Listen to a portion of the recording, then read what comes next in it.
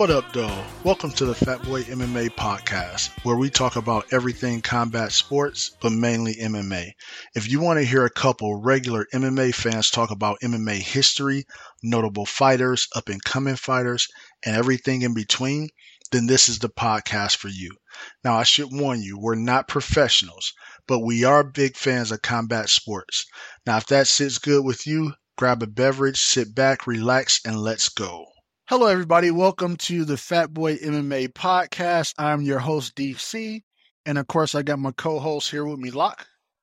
What up, y'all? So, today we have a brand new segment. And the people don't know about this segment, of course, but they know the reason why we have the segment. And the reason why we have the segment is we recently talked about a fighter on more than one of our, latest episodes. And I said I really wanted to do a fallen goat on this fighter. But the issue is I really just don't think this fighter fits into the category of what we're usually looking at when we talk about the fallen goat, right? In the fallen goat series, we're looking at people that at one point in time were considered the GOAT. They were doing tremendous things in the sport. And at some point in time, it shifted for them, right? But they had, the big wins. They were in the big, promotion. They had the big wins in the UFC. They beat other champions. They had belts, things of that sort that really, to me, puts you in that category where people are really arguing as to whether you're the GOAT or not. This particular person is one of my favorite fighters, one of the most exciting fighters, and an all-around scary dude, but I just don't think he fits in that profile. So, the new segment that we have, we're going to call that Gloves and Roses. So, similar to, what we do when we're talking about the fallen GOAT, we're really championing that person. We're giving them their roses as to what they've done in the sport. We point out all the notable stuff.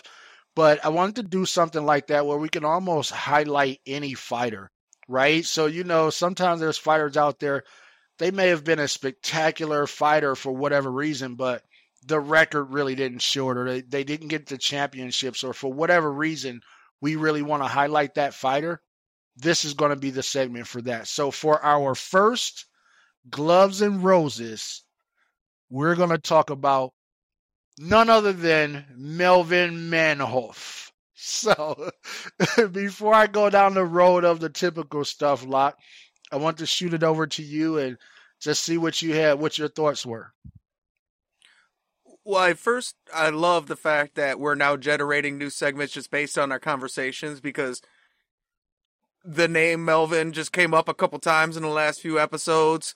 And that's just planting that little seed in your head that just keeps growing. Like, you can't say a Dutch kickboxer around DC without him needing to converse about it. So he's been, this has been coming for a while. But one of the reasons I'm glad to talk about Melvin Manhoef is, I don't know if it's Manhoef or Manhuff. And I watched a bunch of videos today, and I heard both, so it didn't help.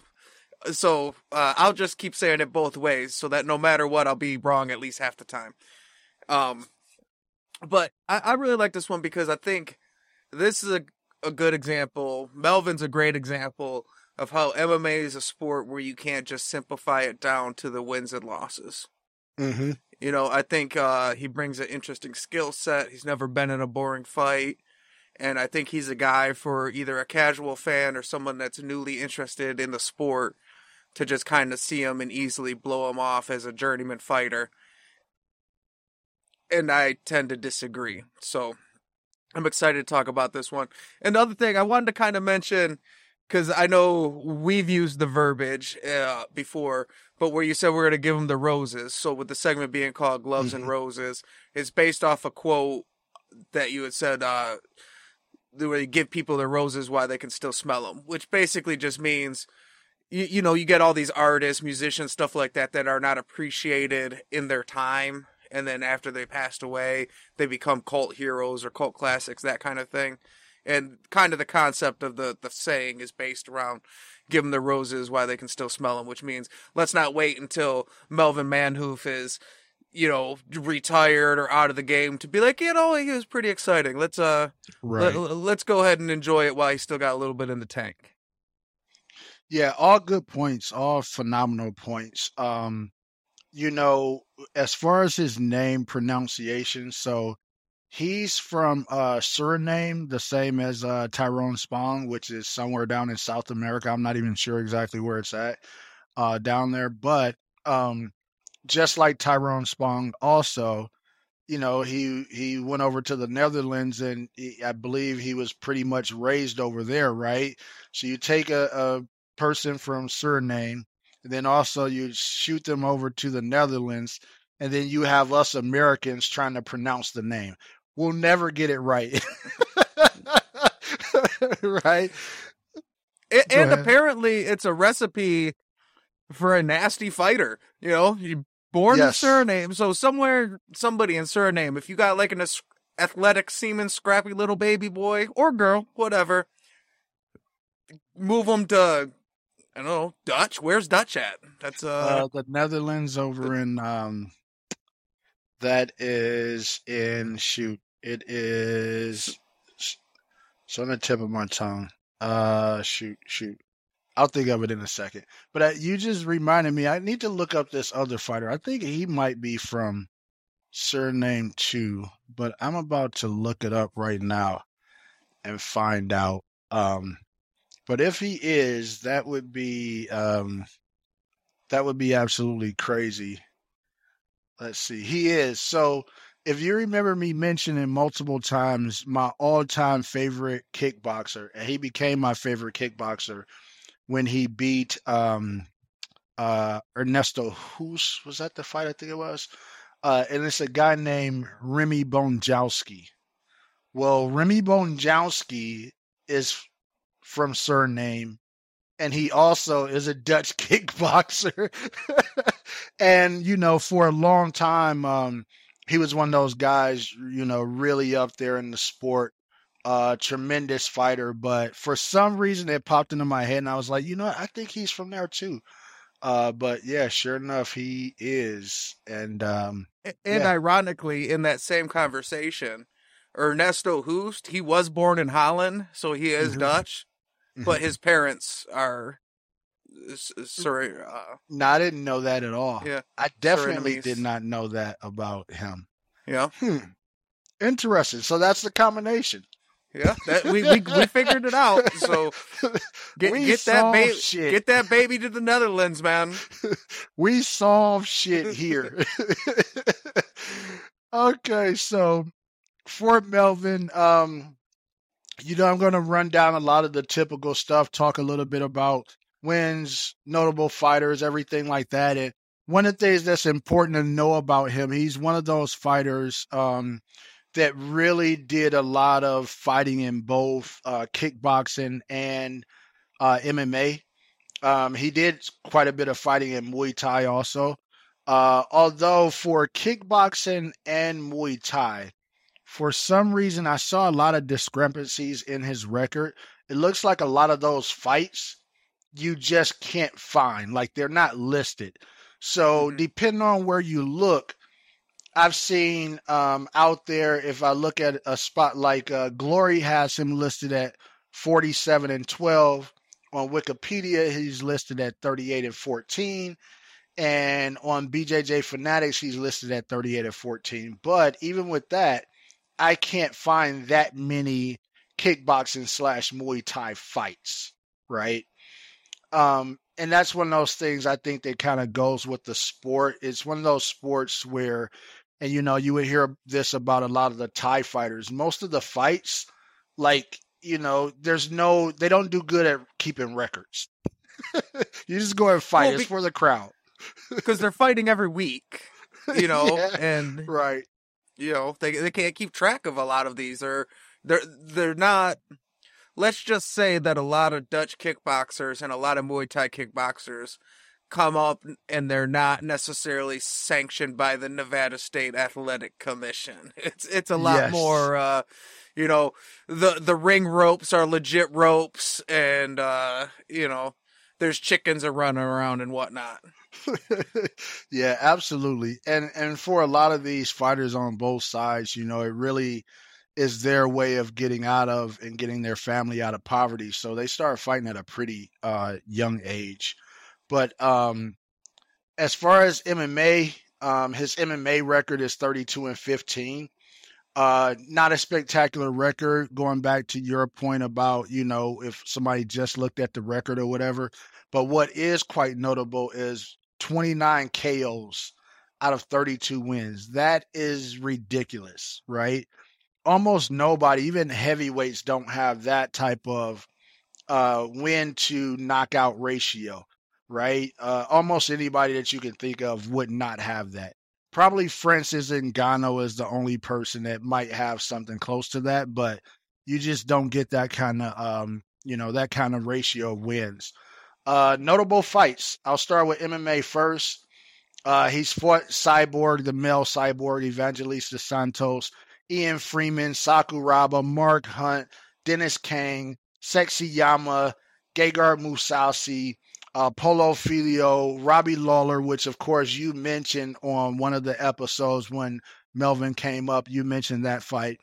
Tim Kennedy, Brock Larson, Joe Schilling, which Joe Schilling didn't pan out to be the best MMA fighter, but he's a ridiculous kickboxer, and the guy is freaking 6'3", and as mentioned before, which will come up later, Melvin is not a big guy at all. He's 5'8", and he's not even a big 5'8". He reminds me of kind of a Tyron Woodley type stock, and so for him to be fighting at 205 and heavyweight is ridiculous.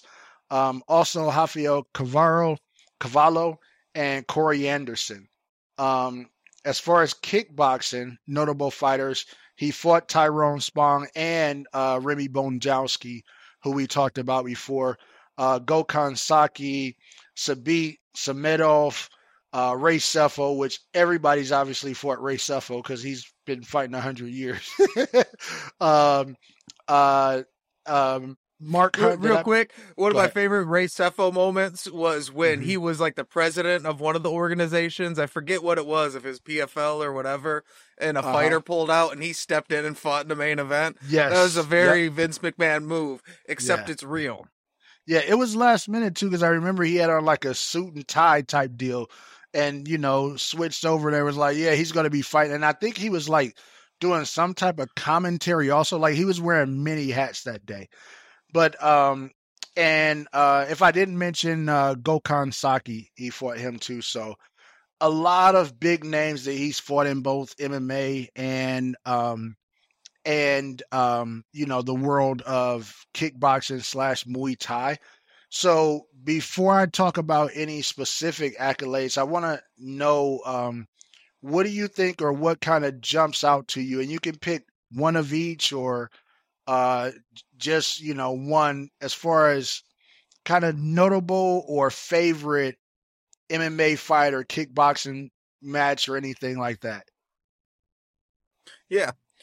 And one of the guys I wanted to mention that you didn't bring up, and he's a guy that's kind of gone the way of the dodo bird as far as MMA nowadays, but he also fought Doug Marshall, who Doug the Rhino. Oh, I must have missed that.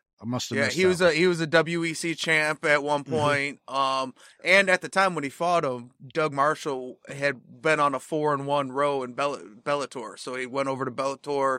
He was on a pretty nice tear, so that was a pretty big win too. And Doug Marshall's one of those guys that, you know, now is not a name necessarily, but at that snapshot, he had his moment where he was, you know, one of the closer to the top of the heap of you know, MMA fighters. But I guess one of the fights that stands out to me, that I kind of want to talk about, because I rewatched a few of his fights getting ready for this, and it was kind of the fight that brought him to my attention, was the Sakuraba fight.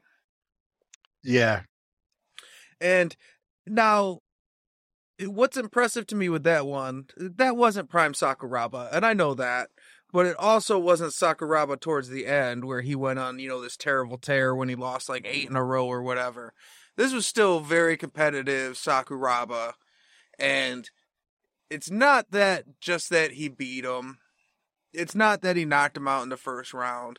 It's just the sheer violence. So I rewatched the fight, and I would recommend anybody, if you're a fan of just action fights, go watch Melvin Manhoef and Sakuraba.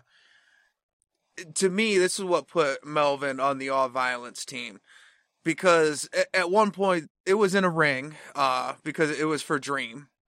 So they were over in Japan, and they were in a ring. At one point, Sakuraba was kind of caught up in the ropes where Manhoef couldn't punch him as hard as he wanted anymore. And he just grabbed him and dragged him back to the center of the ring like a child and proceeded to completely beat the utter shit out of him with not even ground and pound because he was still standing and Sakuraba was on the ground. And it's just some of the most vicious, violent stuff. But, whether you like Sakuraba or not, if you're a Gracie lover and you hate him or if you're a big fan, either way, seeing him dragged back to the center of the ring with a child, is one of those moments where you're like, oh shit. This guy isn't bullshitting. And Sakuraba is actually one of those guys that we need to put on a list to do this type of episode for. I really don't think any newer MMA fans know Sakuraba. The funny thing is you can be a Gracie fan and still won't know Sakuraba, even though he has the nickname the Gracie Killer, right? Because he only fought over in Japan. I don't think he fought outside of Japan. He fought for all the big promotions over there, but also he was, if I'm not mistaken, before coming into MMA, he was like, their version of, WWE. Like he was a pro wrestler or something like that and came over. And although he's of that culture, they gave him no easy fights. He fought nothing but a murderer's row of who's who at the time over in those promotions. And he went out there and pulled off a lot of wins over, guys that you just didn't think he would beat. But no, that was a really good fight, absolutely. And like you said, as you mentioned, the all violence team. He definitely belongs there. And I'll actually throw out there the fight that you talked about before, the one with Lawler. The reason why that fight is so notable to me, what he went out there and did to Robbie Lawler, nobody does to Robbie Lawler. Now, for those that don't know, Robbie Lawler ended up winning that fight by first round, KO. I mean, a legit KO. Melvin was completely out, right? But that may have been one of only like three shots that he landed in that fight. Melvin was really taking it to him. Melvin was hitting him from every angle. He was using that what I used to love that you don't see as much with that Dutch style of kickboxing. Every combination ended it in a kick. And, he would throw a combination and then kick across the thigh, kick across the body, low kick, combination. And he was really that inside leg kick that he was hitting Lawler with. Lawler could barely put his foot down. It was a display of beauty to me. And of course, as we know in the fight game, just like what just happened to Usman, it only takes one shot though and you're out. And that's what happened in that fight. Well, I'm glad you brought that fight up because I wanted to talk about it, but I didn't want to lead with it because I just recently watched Daniel Cormier chew out some dude where they were talking about everybody talk about their favorite Rockhold moment. And, Daniel Cormier, he's like a teammate of Rockhold, so he's a big fan. Yep. And one of these guys tried to be like a smart ass slick guy. These ESPN guys, they don't understand the MMA culture. And he picked as his Luke Rockhold standout moment when he got knocked out by Bisping in the second fight. And Daniel Cormier just started fucking ragging him, saying, "You don't do that to a guy. That's disrespectful. How dare you?" And I know DC's a big listener. You know what I'm saying? Because Daniel Cormier is my boy, so I don't want to piss him off by doing that to Melvin. But since I think you kind of set it up, I'm going into this with all respect because, yes, he did lose that fight and he got knocked out. but that's not what I'm talking about. And like you said, that happens in a fight. You know, he's not the first guy to get sparked by Robbie Lawler. It's actually a fairly common thing. It's kind of part of the game. But for one, it was a very good technical fight. You know, he tends to go a little bit berserker mode, which makes sense being from the Netherlands because that's like a Germanic culture. And, you know, that's kind of like where the berserkers come from. But and like, Mike's gym, as I mentioned before, Mike's gym, as I mentioned before, a lot of those guys that fight in that style, you know, came out of his gym. You know, he was out of that gym. Badahari was out of that gym. Just a lot of guys that had that crazy style. That's a part of what they teach. But I think with Robbie Lawler, he wasn't necessarily doing that. He was a little bit more technical. He was picking them apart, and he was roughing them up. He was dominating that fight. Like you said, Robbie Lawler had probably landed very few shots, if any, up until the knockout shot. And he landed hard body shots, but they were fighting orthodox to southpaw, so Robbie Lawler was in the southpaw stance. So what we see a lot of times is an outside leg kick. In that fight was an inside leg kick. So he's throwing these inside leg kicks off his back foot. And what I'm talking about, Robbie Lawler's leg was lifting like above his waist. Like he was damn near kicking his leg off. And it was crazy. And then as soon as the fight was done, you see Robbie Lawler limps over to, you know, kind of pay respects to Melvin's corner. And he could barely walk around. And anybody, whether you're a fan of Robbie's or not, everybody knows this guy's hard as a fucking coffin nail. Right. And he could barely walk around that cage.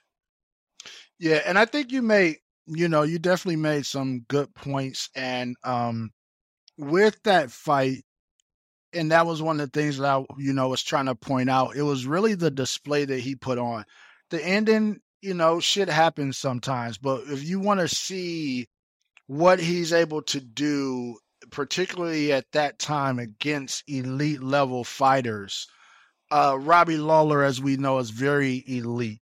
And for him to be able to put on that display, nobody has ever done that to Robbie Lawler, right? And it was just an incredible kind of display of work. And to your point, and I'll actually go into that question. I'll double back because I still want to talk about any other fights you have for that, and also any kickboxing matches. But I did have a question about, is Melvin Manhoef the best at the kill or be killed style?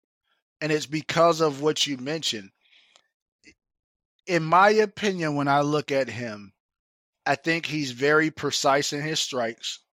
I think he's very patient, and he has a gas tank. This is the issue, in my opinion.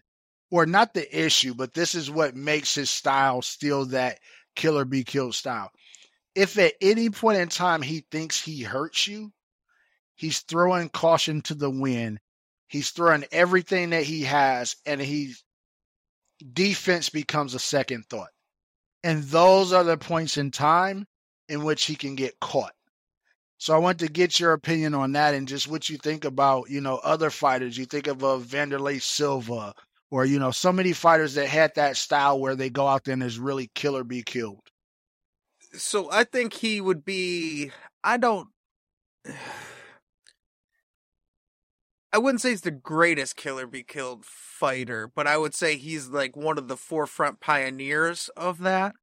Mm-hmm. And only because when I look at some of the other names of guys that I think had that style, when you look at a Justin Gaethje, you'd probably put their, career highlights a little higher than Melvin's. Mm-hmm. But I feel like you kind of got to make them, on the Mount Rushmore of that just based on the pure stats. So, he's got 50 MMA fights. 32 wins. 32 of the 29 are by knockouts. So I know we mentioned this stat on one of the other episodes, but that's the highest percentage of any MMA fighter with at least 15 wins. Knockout percentage. So basically, if he wins, it's because he's going to knock you out. But if you look at all his MMA fights together, out of 50 fights, only 3 of his wins went to a decision and 2 of his losses. Right. So that means 5 out of 50 fights. So 90% of his fights are getting finished. Yes. If that's not a fighter that you want to tune into, I don't know what the fuck is. And that's like the definition of kill or be killed. I mean, I feel like in this fight game, you're never going to get 100%. And 90% of your MMA record is pretty, and that's not even getting to the kickboxing side. That's just on the MMA side. That is crazy. And that's why, he's got that Yo Romero fight coming up. The reason that we are giving Melvin his roses is because I've been watching MMA for over 20 years now, and you could throw the fucking record out the window. If he's got a fight, I'm going to check it out because somebody's getting lit up. Yeah, I agree. And he still demands a lot of respect. When you look at his losses, there's very few where, and once again, I mentioned he's fought a lot of giants, right? He's fought Corey Anderson, 6'3", 205. Joe Schilling, 6'3", 200. Mark Hunt, he's not the tallest guy, 5'10", right? But all of 265. He probably cuts down to 265, right? Remy Bonjowski, who I mentioned before, 6'3", 240, right? He fights these giant guys. And even when you look at that, you look at his MMA record, he's been KO'd 6 times. But some of that, like the Corey Anderson really wanted no parts of him, on the feet. He's like, listen, I'm taking this to the ground where I know I can win. I'm not giving this guy a chance. And once again, we're talking about Corey Anderson, a guy that was in the UFC, did well in the UFC, came over to Bellator, 6'3", 205 pounds. And this little 5'8" dude, he's like, no, I'm gonna take that little motherfucker down. Well, and for the record, Corey Anderson, let's not forget, he fights with a bit of a chip on his shoulder. Corey Anderson's a scrappy fucking dude. Mm-hmm. Yep, absolutely. But so just throwing that out there when I think about kind of that killer be killed style, and you made some really good points. And the only thing that I would say is when I was looking at it, I wasn't looking necessarily at how can I say it? I think somebody like Justin Gaethje, of course, is way more decorated and everything like that. But if I look at Gaethje's actual style, right? And if you remember at one point, he only knew to throw caution to the wind. I don't see him being as calculated to really have that early patience and then just turn it on. He's been able to do it in some fights, but we know there's still a lot of times where he just goes out there and just throw it. And he doesn't even have to hurt the guy first. If he gets hit, he'll throw caution to the wind, right? So it was more me looking at the, I guess, the strategic style of it. But yeah, I think you made some good points. And I do want to get, before we go to anything else, I do want to get anything that stood out for you as far as any of his kickboxing matches. Yeah, so I'm not as big of a kickboxing fan as you are. And I like to think of you as a dork when it comes to combat sports. And it's weird because I'm into real life nerd stuff that you're not. Like, I like Star Wars, I like MCU, I like all that stuff. If it's fairly nerdy, I'm into it. You not so much.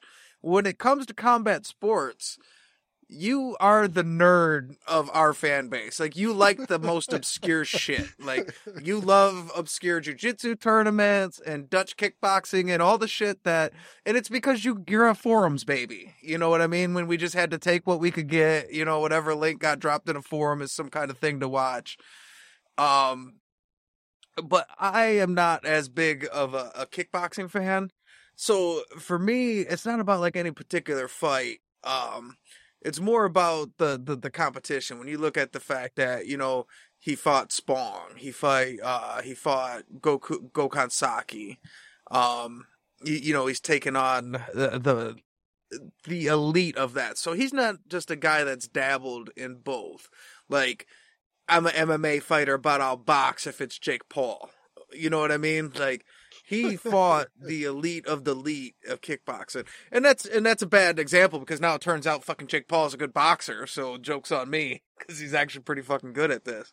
But, you know, he's fought the best of the best.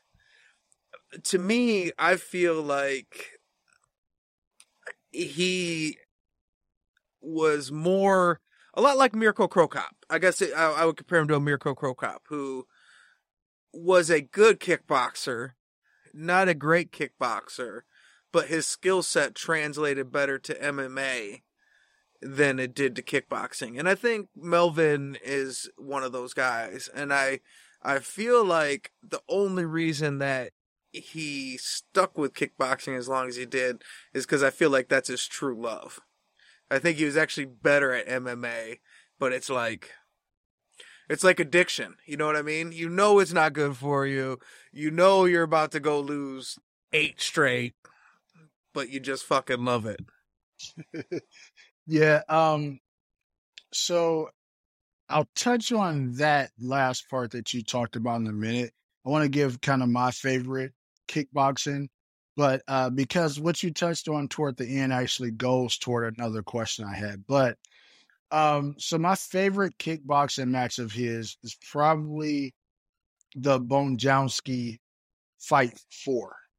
And this is the reason why. And this goes into the mentality of certain guys like him. They had fought 3 times previous. He lost all 3 of them, and one of them by KO. And then he comes back and beat him in the 4th fight. And once again, this isn't one of those, oh, Remy's too old. And these guys are about the same age. I don't know how old Remy is, but they are about the same age. But once again, this is a guy that is 6'3", 240 pounds. And he comes back and beat him for the 4th fight. I think Melvin is one of those rare fighters where no matter what happened the last fight or the fight before that or whatever, he really just goes out there and doesn't think about it and goes out there to knock the other person out.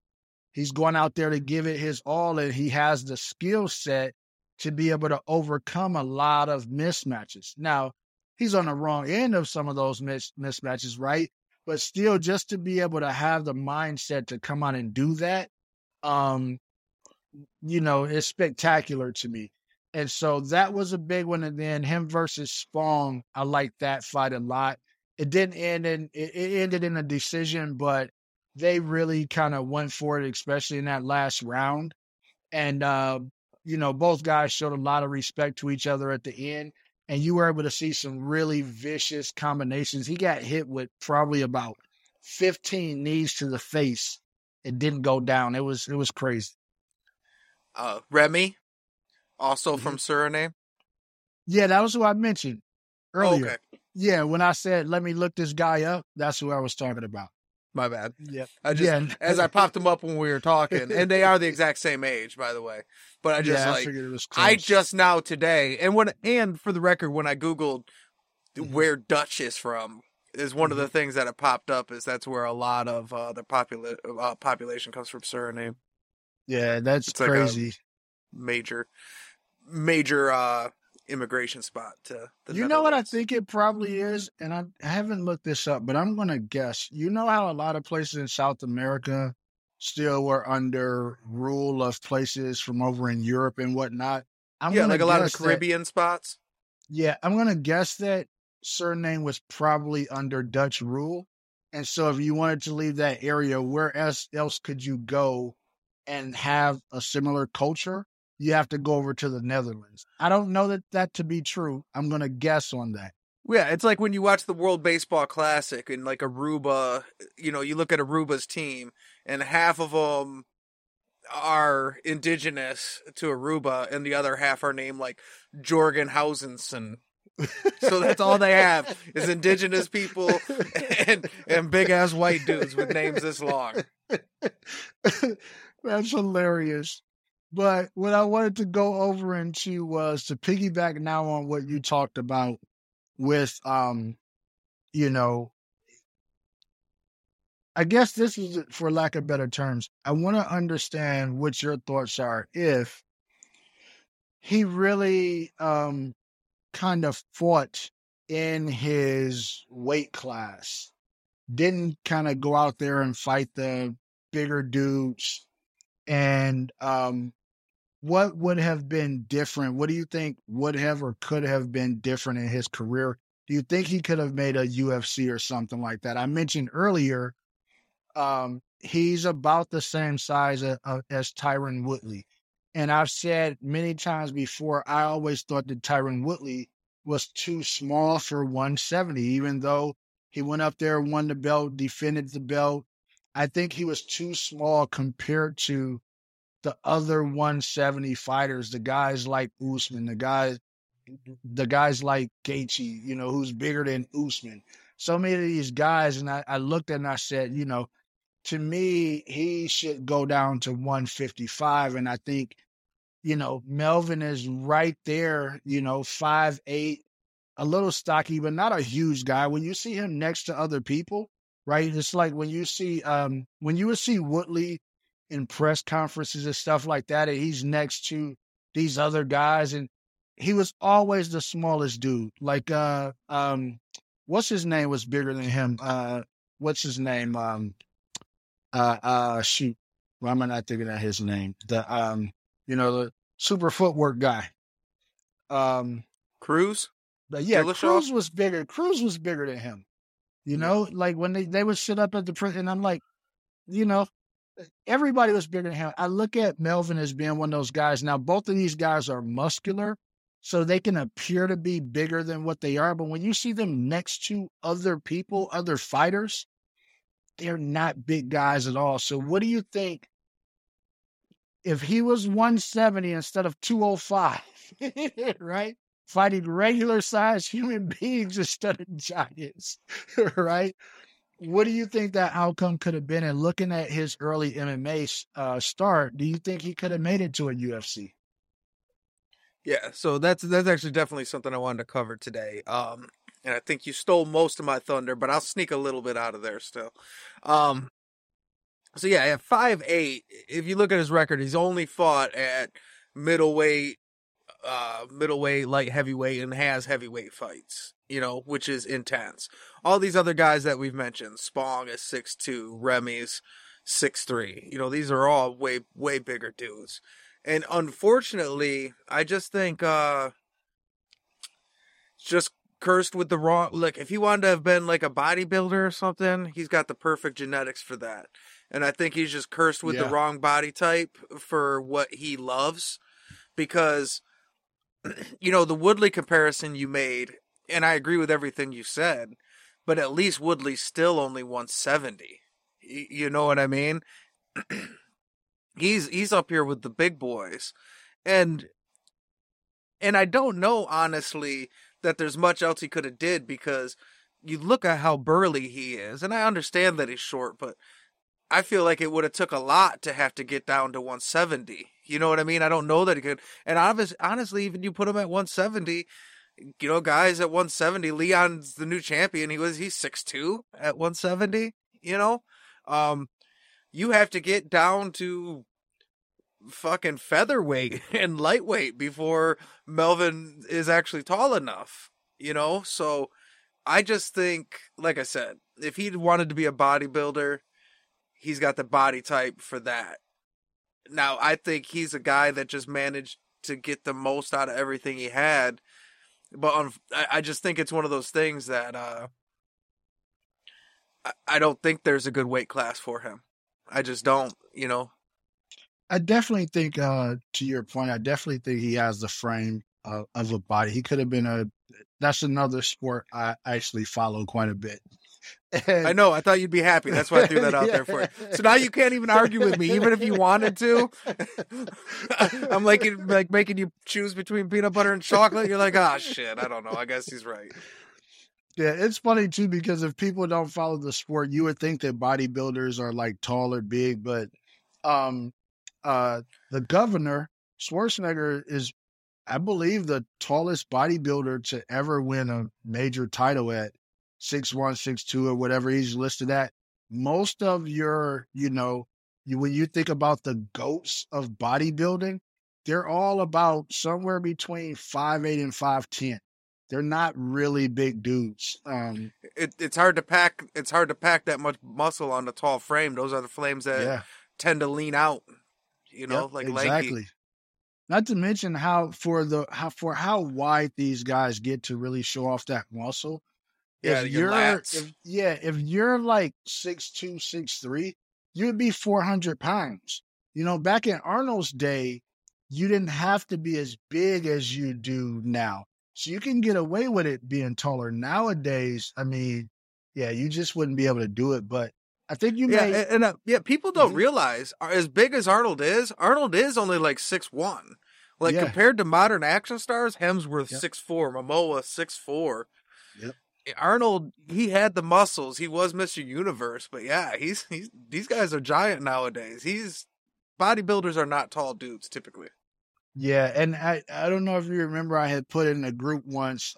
It was that photo of him on the set of Conan or something like that, and it's him there, and it was Andre the Giant, and it was It was Kareem Abdul-Jabbar, right? Was it Kareem? I'm trying to think. I'm not sure that it was Kareem. I think it was what is his name? I have to look it up now. Is it Wilt? Yeah, Wilt. Yep, it was Wilt. It was Wilt Chamberlain. And literally, he looked like their little brother that they would put in a headlock and give a nuggie to. That's what he looked like compared to Andre and Wilt. They're like literally holding him up in the air between the two of them or something. It was ridiculous. But to your Melvin point, the reason why I think he still could have been really good at 170 was because at least one of the issues he wouldn't have to worry about. So when you're fighting at 205, which I think he spent most of his career, when you're fighting at 205 and heavyweight and whatnot, it's not just that you're giving up that height, it's that these guys are usually not cutting as much also, right?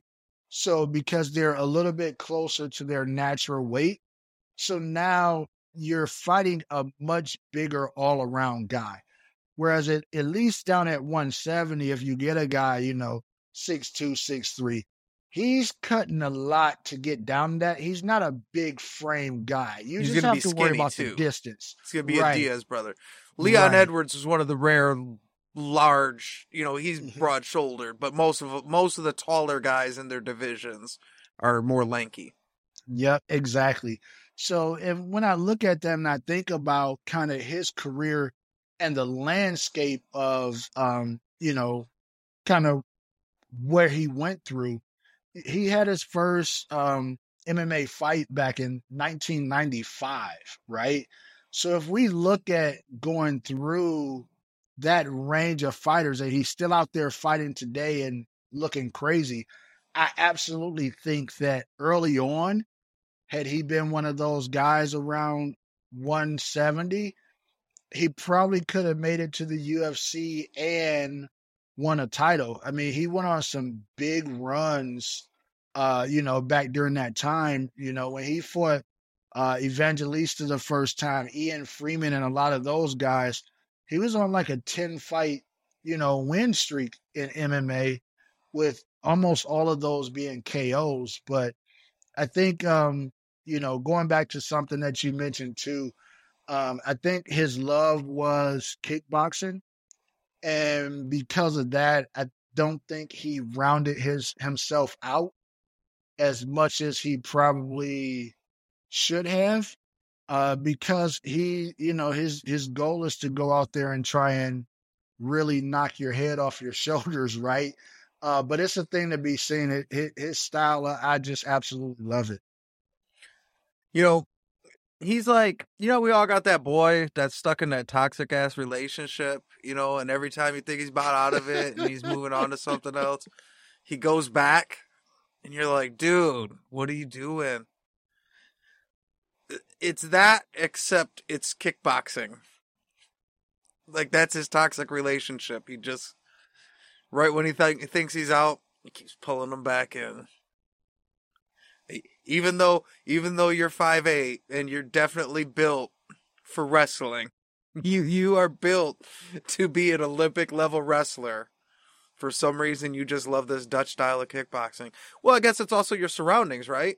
If he had grew up in Iowa, he might have been a wrestler. A wrestler. Yeah. I totally agree. And one of the other things I wanted to say, like how you said, you use Woodley as a comparison. And I think another fighter that is stuck in that body type is Benson Henderson, where when you have giant legs, so you got a big legs, big ass, that brings something to the table. You know what I mean? It's a lot of driving force. It's explosive force. It gives you power. There's a lot to it.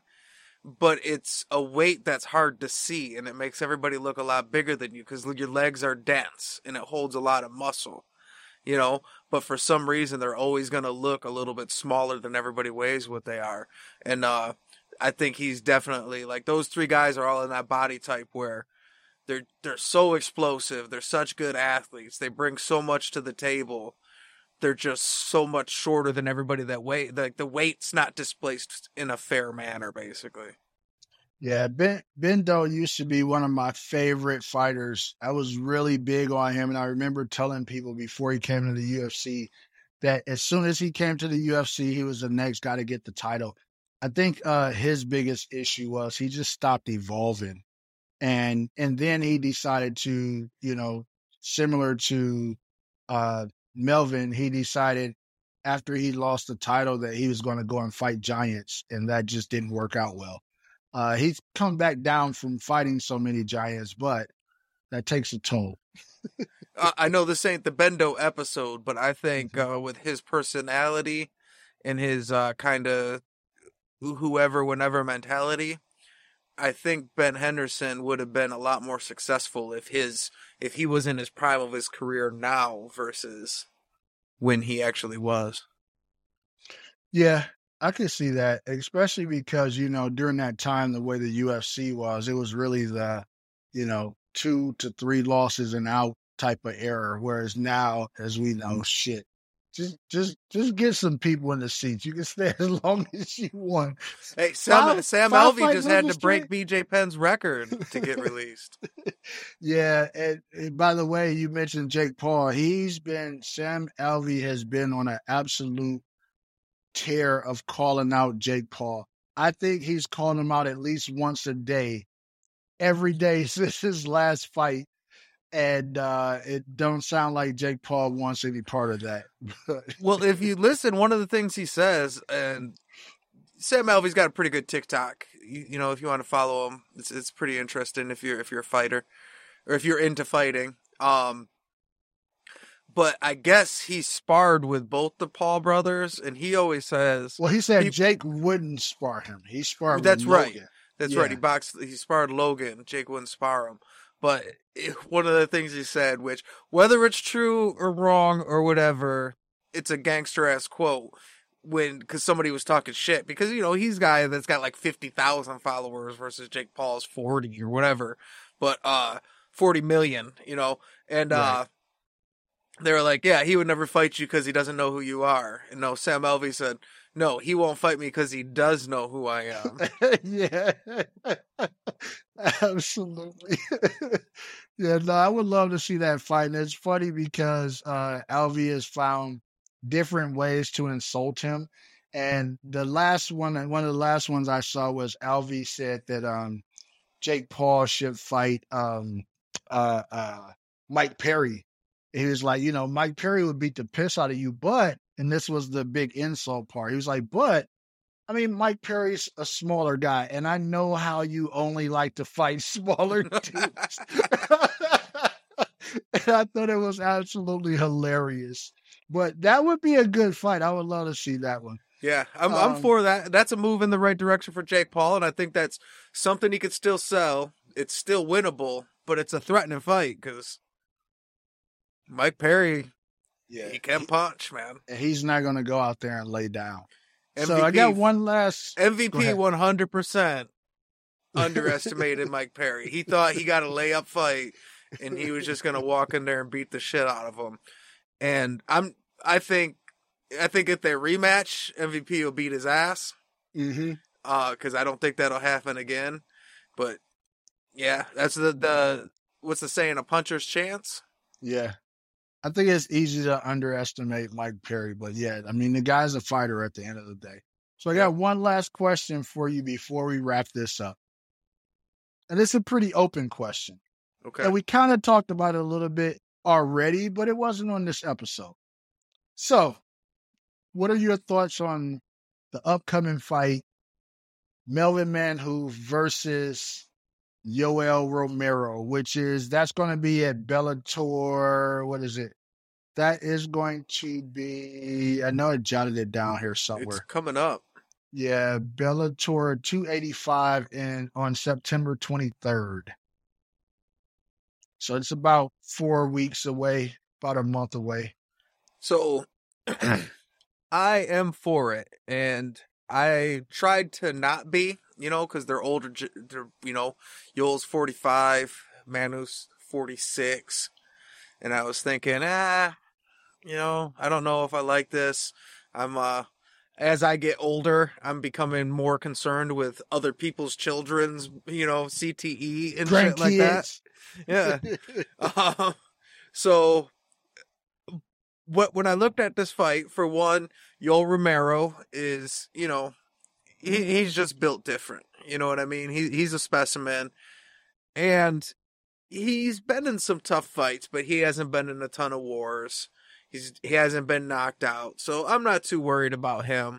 I'm not even convinced he's a human person. I mean, I think he might be a really human-looking alien that just gets bigger with age, Because if we're assuming USADA is accurate and this guy is not juicing, that is crazy, crazy, crazy genetics. So I don't know that he's a human. So I'm willing to let him fight, at an old age. But I actually like what Melvin's doing with his career in his late age because, yes, he's got some knockouts. But over all of his fights in MMA, he only has 6 knockout losses, which is a lot. And when you're talking about the Robbie Lawler one, he was legit out. Some people take it better than others. But if you look at his late career, he's not doing what he used to do where you're doing 3 MMA fights and 2 boxing matches, a kickboxing match before. He's been fighting once a year, take a year off, twice a year, take a year off. And he hasn't fought in either since 2020, you know? And I like that he's just showing up. I feel like it's really coming from a competitive place because you look, he's not competing for any real titles, and maybe he wants to put together a title run. I don't know. But I feel like he just seems like a guy that really wants to compete. I don't think he's taken a ton of brain trauma because he's taken a long time off in between fights. And I think it could be interesting because Yoel Romero's a guy that only has boring fights. If you want to be a counter fighter against him, it's going to be boring because he's not going to move. But if you push the pace, he will fight back. And if there's one thing we know, it's that Melvin's going to push the pace. So I think I like the both where they are at their careers for older fighters where they're still making interesting fights. And I think it should be a good one. Yeah, no, I think you hit the nail on the head with everything that you said. And that's the big thing. It's, I think I've mentioned this before. I remember watching something that Freddie Roach was talking about when Pacquiao had got knocked out by Marquez and he got, knocked out cold. And he said he banned him from the gym for a year. So not even like not taking a fight for a year. He wouldn't even let him come in the gym to start training for a year. And he said because he understands when you get knocked out like that, people think couple weeks, couple months or whatever, you'll be better. He said it takes a long time for your brain and everything to really repair itself. for you to be able to get back in there and start putting in work. And to your point with, with that last fight that he had against Corey Anderson, it was a knockout. And, like you said, he hasn't fought in 2 years. So, he's been giving himself the right time, the right everything. I think it's the right move, especially as you get older. When you're young and people really don't understand this, I think until you get old, when you're young, you can hurt yourself and be back out there the next day, right? Be back out there a couple of days, like, I'll be okay. The problem is when you get older, not only can you not bounce back as quick, all of those injuries that you thought were gone because they didn't bother you anymore when you were younger, they come back when you're older. Yeah, it's like, wait a minute, I hurt that shoulder in high school football, and 20 years later, it's like I'm back. Right? So I think that's a big factor. And so giving yourself the proper time to rest and everything like that means something. And I remember another fighter, I don't remember who it was, that kind of talked about that. And they talked about as they got older, one of the things that they learned too that was really big was learning to take the rest days, to get the massages, to get the deep tissue stuff, to go to the chiropractor, do all the things to really take care of yourself that you don't think about or you don't really need when you're younger. But as you get older, that maintenance becomes that much more important. And to your point, Yoel, Yoel's Yoel. So, yeah, superhuman, but I'm really excited for this fight. I think it's going to be a good fight. I don't think, as we know, a lot of people still run from Yoel or simply try to do little quick point fight to try to get a decision. I think Melvin's going to be calculated, but I think he's going to look for openings to take it to Yoel. And Yoel, as we know, he already is kind of slow/explosive. So I think it's one of those fights where no matter what's happening, even if a punch or a kick isn't being thrown, you'll be on the edge of your seat because both guys are explosive and could put the other guy out of there at the drop of a hat. So, well, yeah, here's why it's going to be interesting. Mm-hmm. So when you talk about like chess matches, if you're fighting Yoel Romero, you should probably try to keep both your feet on the ground at any given moment. That'd be an important thing to do. But we already talked about man whose toxic relationship with kicking shit. Like, he's not going to be able to not throw just bombs at Yoel.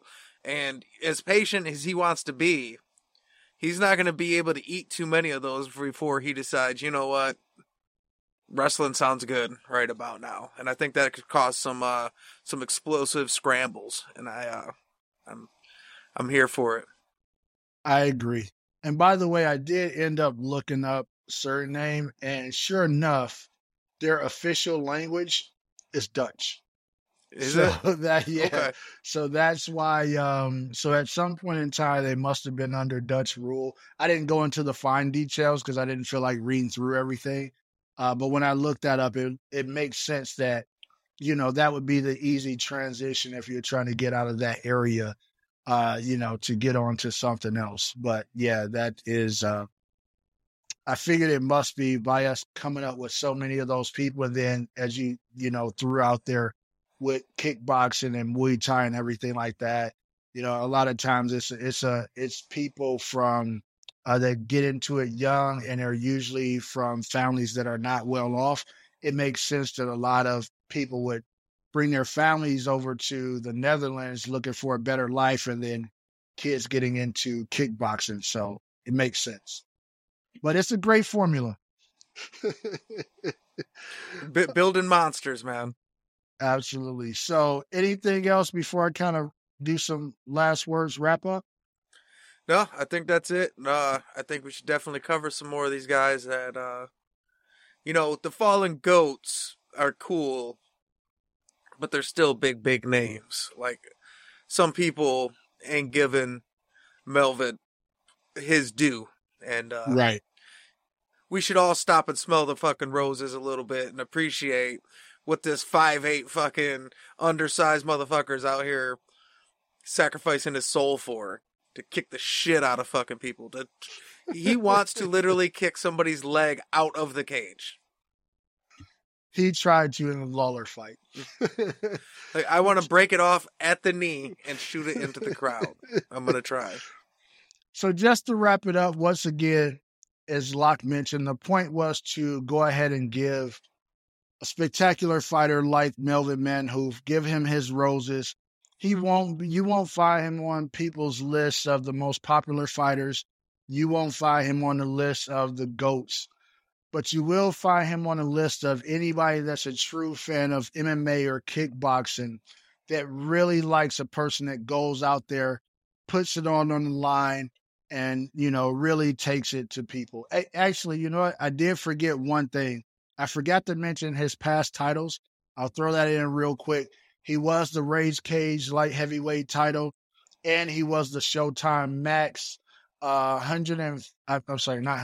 85 kilogram max champion for its Showtime, which is also, I think that was the belt that Tyrone Spong had for a while also. But just to say that if you want to see some great fights, if you're a fan, especially if you're new to MMA and you want to go back and watch some of the pioneers and just watch some all-around exciting fights and to see where some of these styles came from, this is a great guy to start off with. You'll be able to go and watch, if you can find them, probably 80 fights that he's had mixed with MMA and kickboxing / Muay Thai. And, just an all-around exciting fighter, a guy that, as crazy as you would think he appears, that always showed class at the end of his fights and was a good sport also. So with that said, giving out our gloves and roses to Melvin Manhoef. Anything else after that, Locke? Last thing, you won't find him on anybody's GOAT list or their Mount Rushmore. You'll find him on, if he's not on your all violence team, you don't know MMA. All violence team. With that said, thank you everybody for listening. Come again. That wraps up another Fat Boy MMA podcast. If you have a topic for us, please email us at fatboymma55@gmail.com or reach out to us on social media by going to links.fatboymma.com. That's links.fatboymma.com. Thank you for listening.